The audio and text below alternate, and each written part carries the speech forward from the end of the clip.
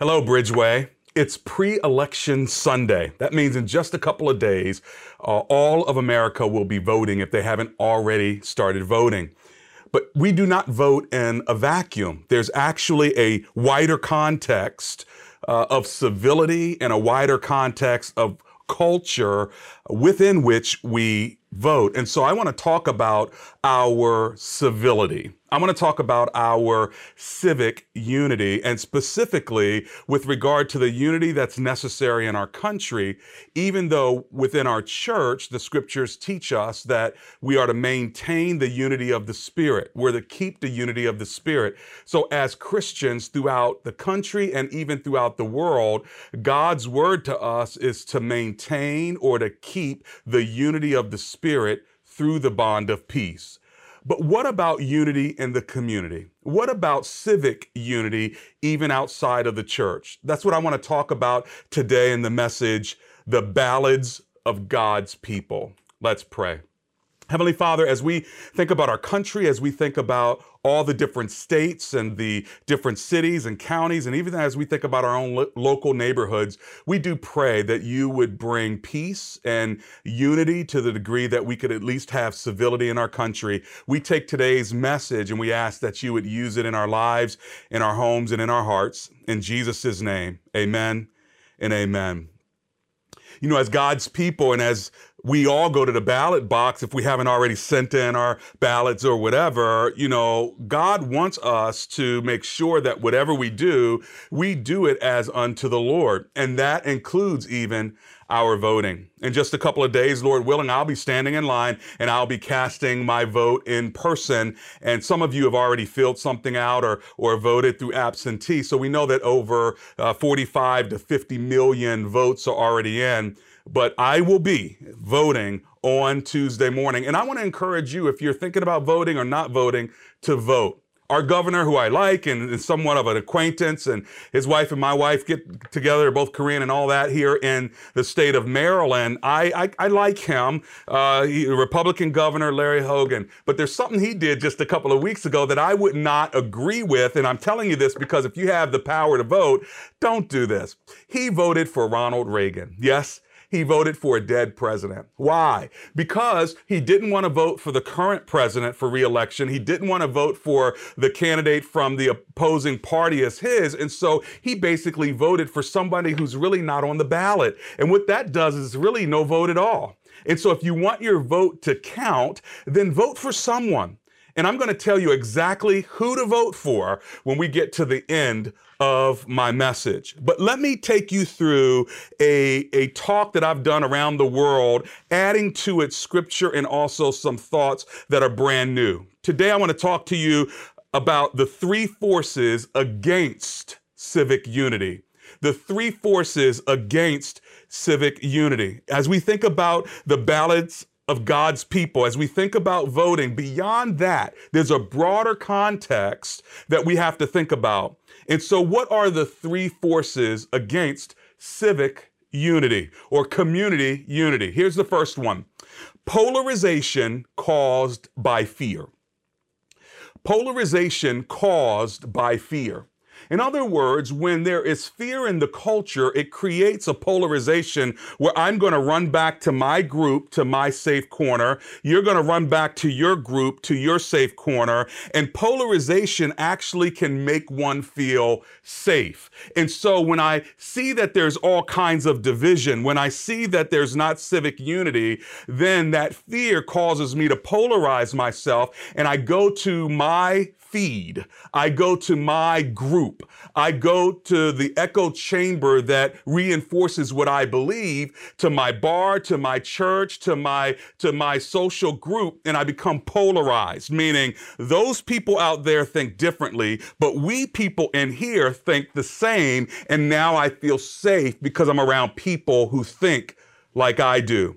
Remember, we're talking about the three forces against civic unity, and one of them is this amazing polarization between different people groups, and it's stoked by fear. So there are some candidates, whether they're presidential or whether it's senatorial or congressional or local, who love to create a sense of fear, because that fear then makes you want to be polarized with your group. And so that polarization caused by fear makes one feel safe. I know it sounds weird, but polarization actually makes me feel safer when I'm around people who think like me, whether those thoughts are good ones or not.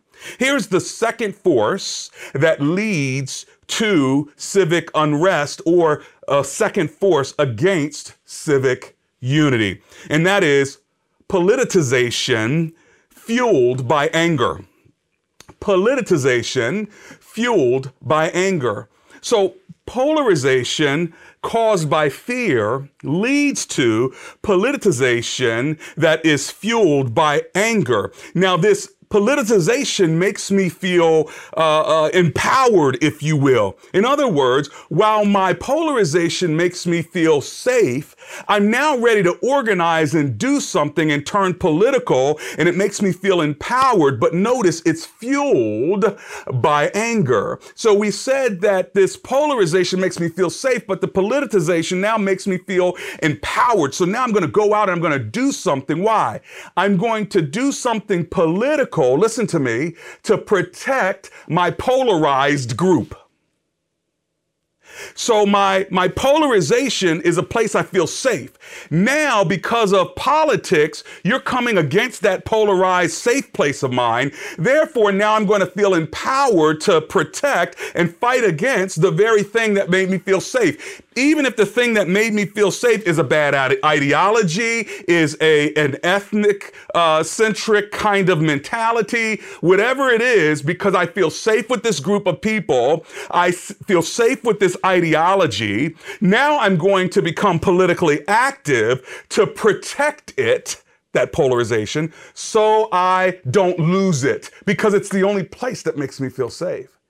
But remember, it's caused by fear, the polarizing, but now the fuel of anger inside of me comes because I'm mad that you're going to take something away from me. I'm upset that it's not going to be the way it used to be. So then I'm going to do whatever it takes to protect the way things are for me even now. We're talking about the three forces against civic unity. Polarization caused by fear, politicization fueled by anger. Third and finally, radicalization inflamed by injustice. Radicalization inflamed by injustice. Notice these negative emotions and negative words and negative experiences: fear, anger, injustice. If I'm polarized, I feel safe in that group. Then I politicize in order to protect that because of my anger that you're going to take that polarization away. And then finally, if I'm not careful, I become radicalized, inflamed by injustice. Because if you are going to somehow come against the very group that I represent, that injustice that you have done to me inflames me and even gives me a sense of feeling emboldened.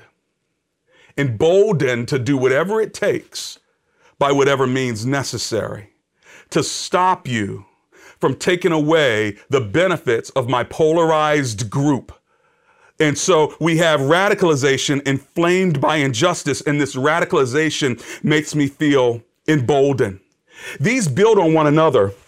And the reason why it's important to understand it is because if I stick with polarization and if I'm motivated for politicization out of anger, and then I feel like some injustice is coming upon me because I'm black, because I'm white, because I'm gay, because I'm a woman, or because I don't want to pay taxes anymore, or whatever the issue is in the echo chamber that I have found my safety in, if I feel like there's an injustice against me, my group, or my polarized community, if I'm not careful, enough of that injustice will inflame this sense of emboldenedness inside of me. And when someone is radicalized, listen to me, when they're radicalized, logic no longer makes sense. There is no sense of right and wrong. It feels right because we're inflamed by injustice. In fact, there are several examples of this. Just recently, white militias organized to kidnap a governor as evidence of a radicalized terrorist group. And we've seen terrorism in many different countries. There's terrorism in Nigeria right now. Nigeria is inflamed and on fire. There's terrorism in our own country where people are radicalized. And then when they do that, they're emboldened to come against the injustice. And when they're emboldened to come against the injustice, there's no more right or wrong. That's why a woman can drown her 5 kids in a bathtub, because in her mind, she's radicalized. There's a mental problem there. And see, anybody can be radicalized. It doesn't matter whether you're Middle Eastern. It doesn't matter whether you're Asian or African or American. It doesn't matter. Once you're radicalized, then again, your mind puts into place that you are doing something that is right, even if it's something that is wrong. Whether it's, again, trying to kidnap a governor or blow up a building in America with a plane. That's what radicalization does. I remember when I was doing a radio show called Reconciliation Live many, many years ago, and I was taking a trip to Israel, and I took some people with me. I always travel with people. It's really a form of discipleship in some ways. And I remember Tracy Tiernan, who's a morning talk show host for Shine FM here in the Baltimore area. Before she got into that, she was with me, and we traveled together, and she's holding a microphone, and we're actually interviewing a Palestinian Christian. You see, they wanted me to speak on the whole Palestinian-Israeli issue and the division there, and I didn't want to speak to it unless I went through a checkpoint. So I said, come on, we're going to go to a checkpoint.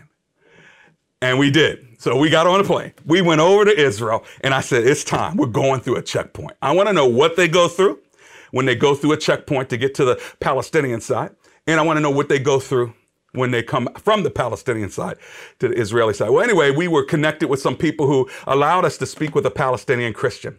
He was running a jewelry shop, and so Tracy and I go into the back of the jewelry shop, and we sit there and we interview him. What just a beautiful Christian man. And he talked about what it meant to be a Christian in the Middle East, what it meant to be a Palestinian.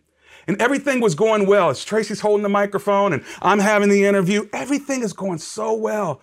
I'm asking question after question. Now I felt it was cool enough that our bond had been created that I could ask him the things that were really on my heart. What did I ask him? I wanted to know about terrorist suicide bombers. So I asked him the question as we were sitting in the back of that jewelry shop. I won't mention his name. And I said to him, as a brother in the Lord and as people who I know felt oppressed, how is it that someone could take a vest full of bombs, carry it, go into a bus or a cafe, commit suicide, and blow everyone up around it?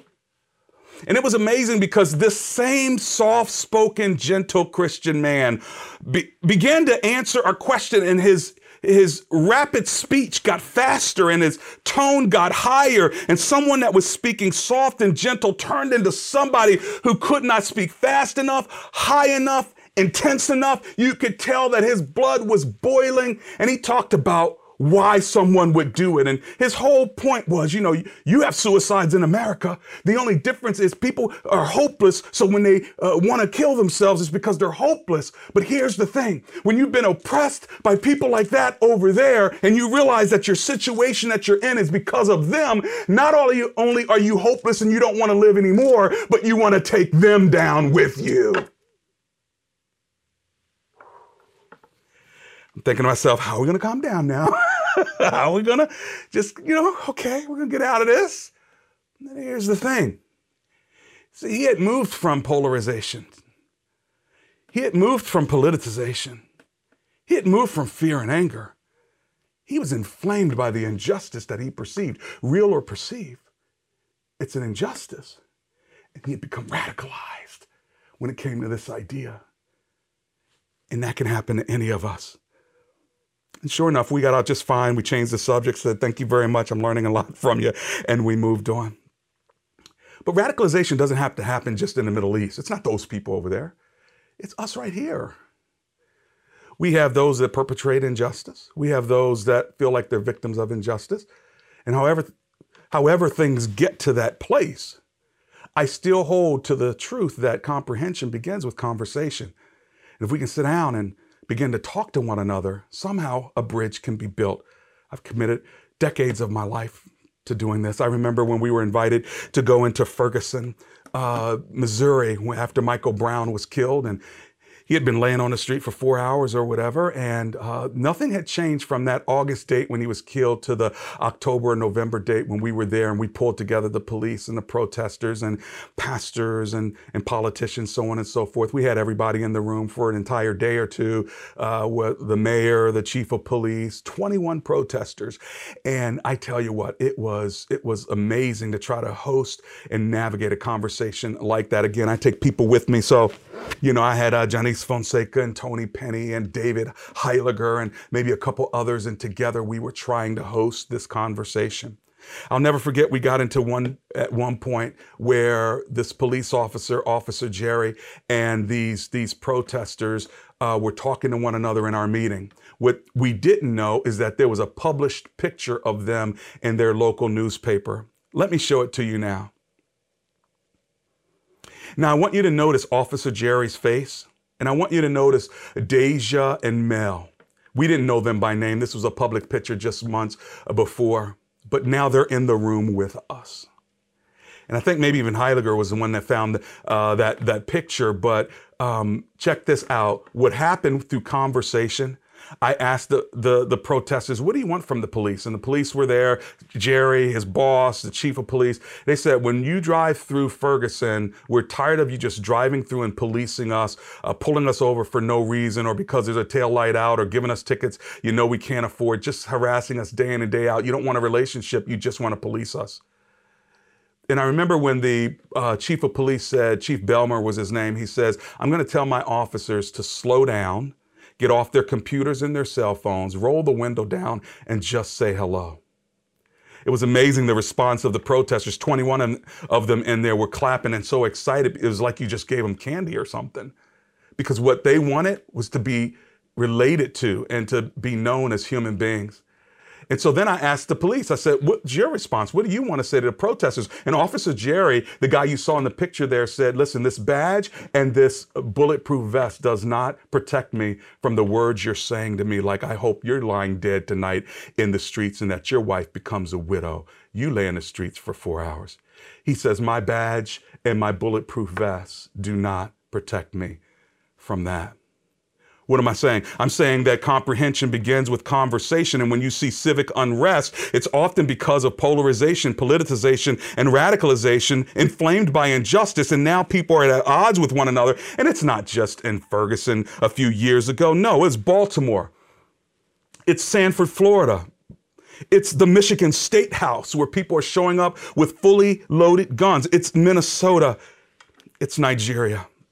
We've been talking about the three forces against civic unity, but now what I want to do is turn the corner and talk about the three forces of advancing civic unity, and then I want to tell you how to vote. Three forces advancing civic unity.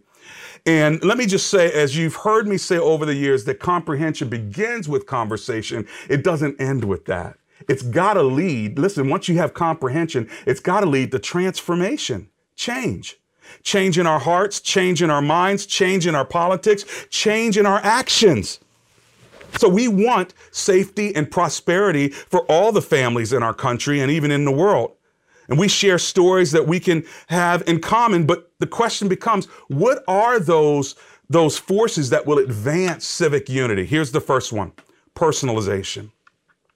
The personalization of human stories, common stories. In fact, when you share your story and when I share my story, it reminds us that this is personal. It's not just ideology. It's our real lives. And you can't discount someone's story. You can't discount Pastor William Jen's story from his sermon last week, where he said a teacher made fun of the size of his eyes in front of classmates and embarrassed him. You can't discount my story of being a 9-year-old in a new house in a new neighborhood in Adelphi, Maryland. And after the first night, we wake up in the morning and the police are on the front lawn because someone had placed a cross in our front lawn and drove across my mom's new dogwood tree and skidded all over our brand new property. And my dad is out there with the police filing a report. And the 9-year-old kid is shaking in his boots saying, well, Mommy, it's okay if we move to another neighborhood if they don't want us here. To hear my mom say to this 9-year-old boy, myself, son, God gave us this house and we're not going anywhere. Can't discount people's stories. Personalization of common stories help us to understand that this is not just a political conversation on CNN or Fox News. This is real life. So here's my practical application for you. Tell your story. Tell your story. Tell the good ones and maybe even the bad ones. Good stories of being pulled over by police. I mean, I've been pulled over by police and I've had some good stories. Not long ago, within the last year, I was pulled over by a police officer for something that was wrong with my license plate or something like that. He was the nicest guy ever. He came up to my car, called me sir, asked for my license, asked me what the problem was. I told him what the problem was. He came back and said, here's how you can fix the problem. I hope you have a nice day. Good to meet you, sir. Bye. Like, whoa, we need to tell those good stories. One of my drivers years ago was a white man who was a retired state trooper, still a friend to this day. His name was Bubba. All right. And Bubba used to drive me and Tracy Tiernan to the radio show every Sunday night when we used to do Reconciliation Live on WAVA on Sunday nights. What am I saying? They're not all bad stories. We have to tell the good side and the bad side so we're not marring a whole group of people, including police officers. I mean, cops have helped me throughout my life. I remember when we were as a group traveling to Dulles Airport on a ministry trip and we had a flat tire and a bunch of cops pulled over to help protect us while others were changing the tire. But I was watching to make sure and to supervise the whole scenario. So praise the Lord for good leadership. But we have to share our bad stories too. And I won't share all of my bad stories. You don't need to share all of yours. And we need to think about when we share them, but share them we should, because personalization of common stories helps us actually advance civic unity. I remember just about a year ago, we were living in Ellicott City, Maryland. I was sitting in my neighborhood reading my cell phone because I don't like to pull into my cul-de-sac or my driveway on my phone because we have animals and we have kids and they are different, animals and kids and my wife. And when I pull in, they may be right there. And I don't want to be like, shh, hold on. So I try to get it all done. So when I pull onto my driveway, I am ready to pull in. So anyway, oftentimes what I do, I would just pull over to the side of the road. There's an area that, doesn't have any no parking signs. It doesn't have red or yellow curbs. It's just a neighborhood street. And not in front of any particular house because there's a gap between the houses. So I'll pull over there and I'll just read my text and get through everything I need to get through, including my phone calls before I go in the house in 5 or 10 minutes. Sure enough, I'm there for about 10 minutes and a police officer pulls up from Howard County's finest and knocks on the window and says, sir, can I have your license? I'm like, well, sure you can, but why? What's the problem? There's not a no parking sign or anything. And he says, yes, man, I just have your license, please. So I give him my license, registration, everything. He comes back. He goes, Mr. Anderson, what are you doing here? I said, well, I live in the neighborhood. I've been here 19 years. How long you been in Howard County? And he says, well, one of your neighbors called and said that there was suspicious activity out here. I said, well, if suspicious activity means reading your text in a legal parking position, then we might need to do something about that. What do you think? He says, I'm really sorry, sir, for the disturbance. I said, would you like me to go up to their door, knock on the door and let them know that they don't have to be afraid of me? He says, no, sir, you don't have to do that. I'll do that myself and let them know that everything's okay. But thank you very much and have a nice day. That was 20 minutes out of my life that I didn't need in my own neighborhood. See, the personalization of common stories is real. And you can't discount people's stories. It's not just something you see on CNN. The coronavirus is not just a ticker of numbers and facts on the television screen. These are personal stories of Pastor Sandy, who lost her sister, Pastor Steve Hartnett, who lost his family member, Pastor Dave Mitchner, who lost his father, and my daughter-in-law, Kiri, who lost her grandmother. These are real people with real losses who are really grieving, and it's not just an ideological conversation we can have over lunch. And the way to advance civic unity is to personalize our lives through common stories. But there's a second force to advance civic unity, and that is the humanization of one race over many. We talked about the personalization of common stories. Secondly, the humanization of one race over many. What do we mean by this? Well, here's what the scripture says. In Acts 17:26, it says, from one man, he made every nation of men. that they should inhabit the whole earth, and he determined the time set for them and the exact places where they should live. Acts 17:26. In other words, from one man, he made every nation of men. In other words, the humanization of one race over many. We're not many races. We're one race, the human race. This verse not only helps us see that it's true, but the Human Genome Project back in April of 2003, where they looked at all the DNA, and this is what they concluded, that 3 billion basic pairs of genetic letters in human beings who are, listen, 99.9% identical in every person. That means every human being on the face of the planet is 99.9% the same, and they tie it back to one set of parents, and guess what they call the woman? Eve.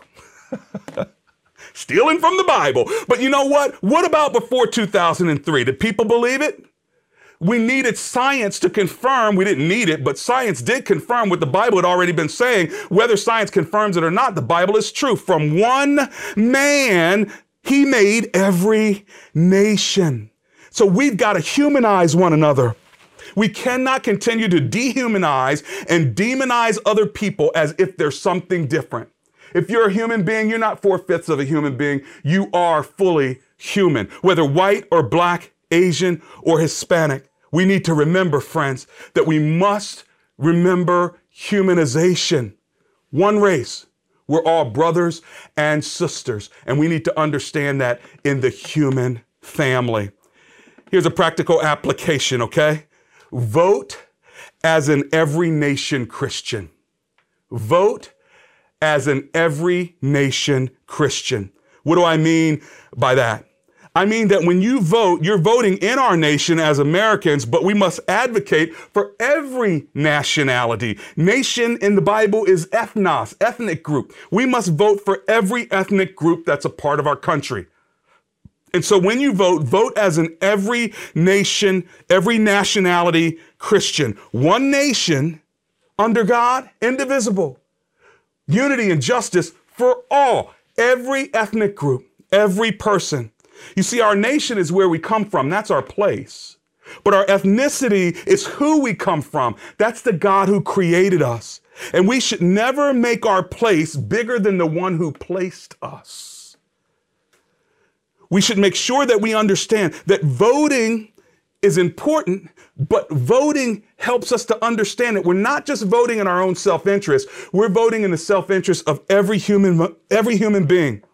So vote realizing that every individual matters to God. Everyone. So as Christians, we cannot just be concerned about our own ethnicity, but we must be concerned that there are real human beings locked in cages at the border, separated from their mommies and their daddies. Real human beings. And God doesn't say, but you don't need to care for them or treat them as real human beings if they don't have their green card, if they don't have their citizenship. No, you care for people because they matter to God, regardless of whether they represent your politics or your ethnicity. Either you are a believer or you're not a believer. And if you're a believer in the Lord Jesus Christ, then you believe Genesis 1:27 that says that we were created, all of us, in the image of God, not in the image of our political party or even in the image of our nation. We must be concerned that black and brown people are being locked up in prisons in greater numbers and for longer sentences than their white counterparts for the same crimes, while for-profit, white-owned corporations are making money off the incarcerations of black people. Those aren't just statistics. That's reality. God says that matters to me. We said there are 3 forces that are going to advance civic unity. 1, personalization of common stories. 2, humanization of one race over many. We're not talking about many races. We're talking about one, the human race. Let me give you the last and final one, and then I'll bring this to a close, and I'm going to tell you who to vote for. Okay?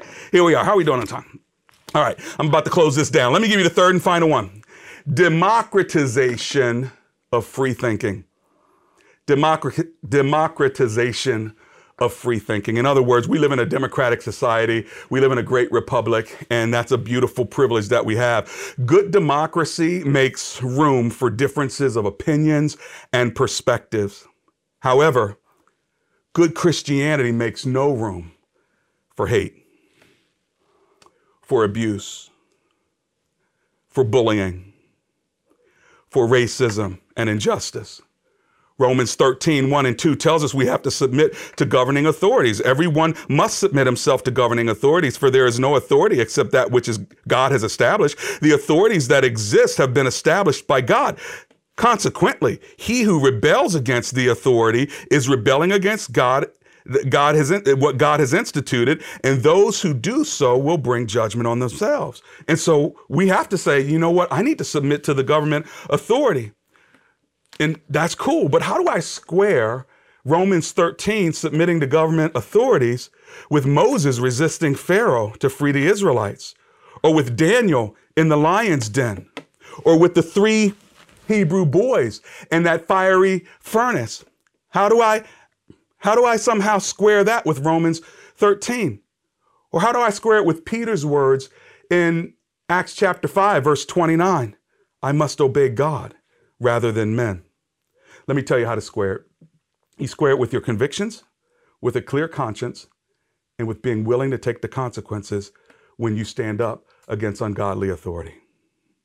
Jesus was willing to submit to the government punishment for his resistance, but Jesus never took up arms against the government, and we should never take up arms either. In our days of social injustice, we must resist, but we got to do it biblically and peacefully, and be willing to take the consequences for it without ever taking up arms. We have the privilege to vote because generations of people fought, bled, and died for that privilege that has been earned on our behalf.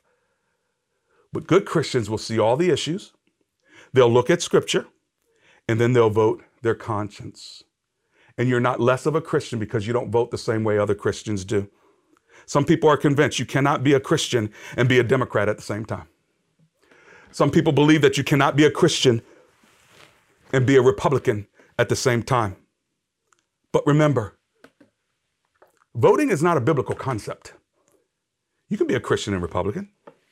You could be a Christian and Democrat, or you can be like me, a Christian who's an independent, who's unaffiliated, who does not choose one party. I choose Jesus's party, and then I make my choices depending on who I like and who I think would be best for the county, the country. But I'm not beholden to any party except the Christian party, and that's Jesus and the kingdom of God. But voting is not a biblical concept, and you need to understand this. Voting is not a biblical concept. By the way, democracy is great, but it's not a biblical concept either. So when you're fighting for voting and fighting for democracy, just understand, I'm not saying it's unbiblical. I'm just saying it's not a concept that's in the Bible whereby we stand on it so strongly like, oh my gosh, you know, democracy, we must stand up for that because it's what God wants. And listen, understand, democracy is not a biblical concept found in the scriptures. I fight for democracy because I have a free will and I have human volition and I have a personal opinion, but not because it's a governmental philosophy that's ordained by Almighty God. And so it doesn't matter what party you're part of. You need to look at the issues as a believer and make your decision based on your conscience and based on the scriptures. So what are some of those issues? You got abortion. You got same-sex marriage. You got poverty and justice for the least of these. You've got systemic racism. You've got taxes. You've got the economy. So how if one party is pretty cool on your biblical thinking with regard to abortion and same-sex marriage, and another party is cool with your ideology in the scriptures with regard to poverty and justice and equity for all? So what do you do if you have those issues in both parties? Which one do you choose? Well, Jesus is telling you not to try to choose one over the other because they all matter to him. Don't let the world divide your thinking because it divided itself into two parties. You can vote your conscience. They're all important. It's not a priority of 1, 2, 3, 4. Like one brother says, it's all of them to God. And equally, God says these things matter to him. And then when you're dealing with taxes and the economy, hey, listen, can I talk to you about taxes for a second? Remember that Romans 13 passage that I talked about, submitting to government authority? Well, guess what the context is? Taxes. Taxes. Oh, we forget to tell people that. We only want to quote that verse when there are protests. But this passage actually tells us, and all you got to do is read down Romans 13, you get to verse 6. This is also why you pay taxes, for the authorities are God's servants who give their full time to governing. Why don't you quote that one? Give everyone what you owe him. If you owe taxes, pay taxes. Why don't you quote that one? If revenue, then revenue. If respect, then respect. If honor, then honor. Why do we want to quote Romans 13, but we never want to make it to verse 6? The context is paying your taxes. And if you want to go further, you get to verse 8. It says, let no debt remain outstanding except the continuing debt to love one another. For he who loves as a fellow man has fulfilled the law. Let no debt remain outstanding. Our national debt is over $30 trillion. Romans 13. Okay, read Romans 13.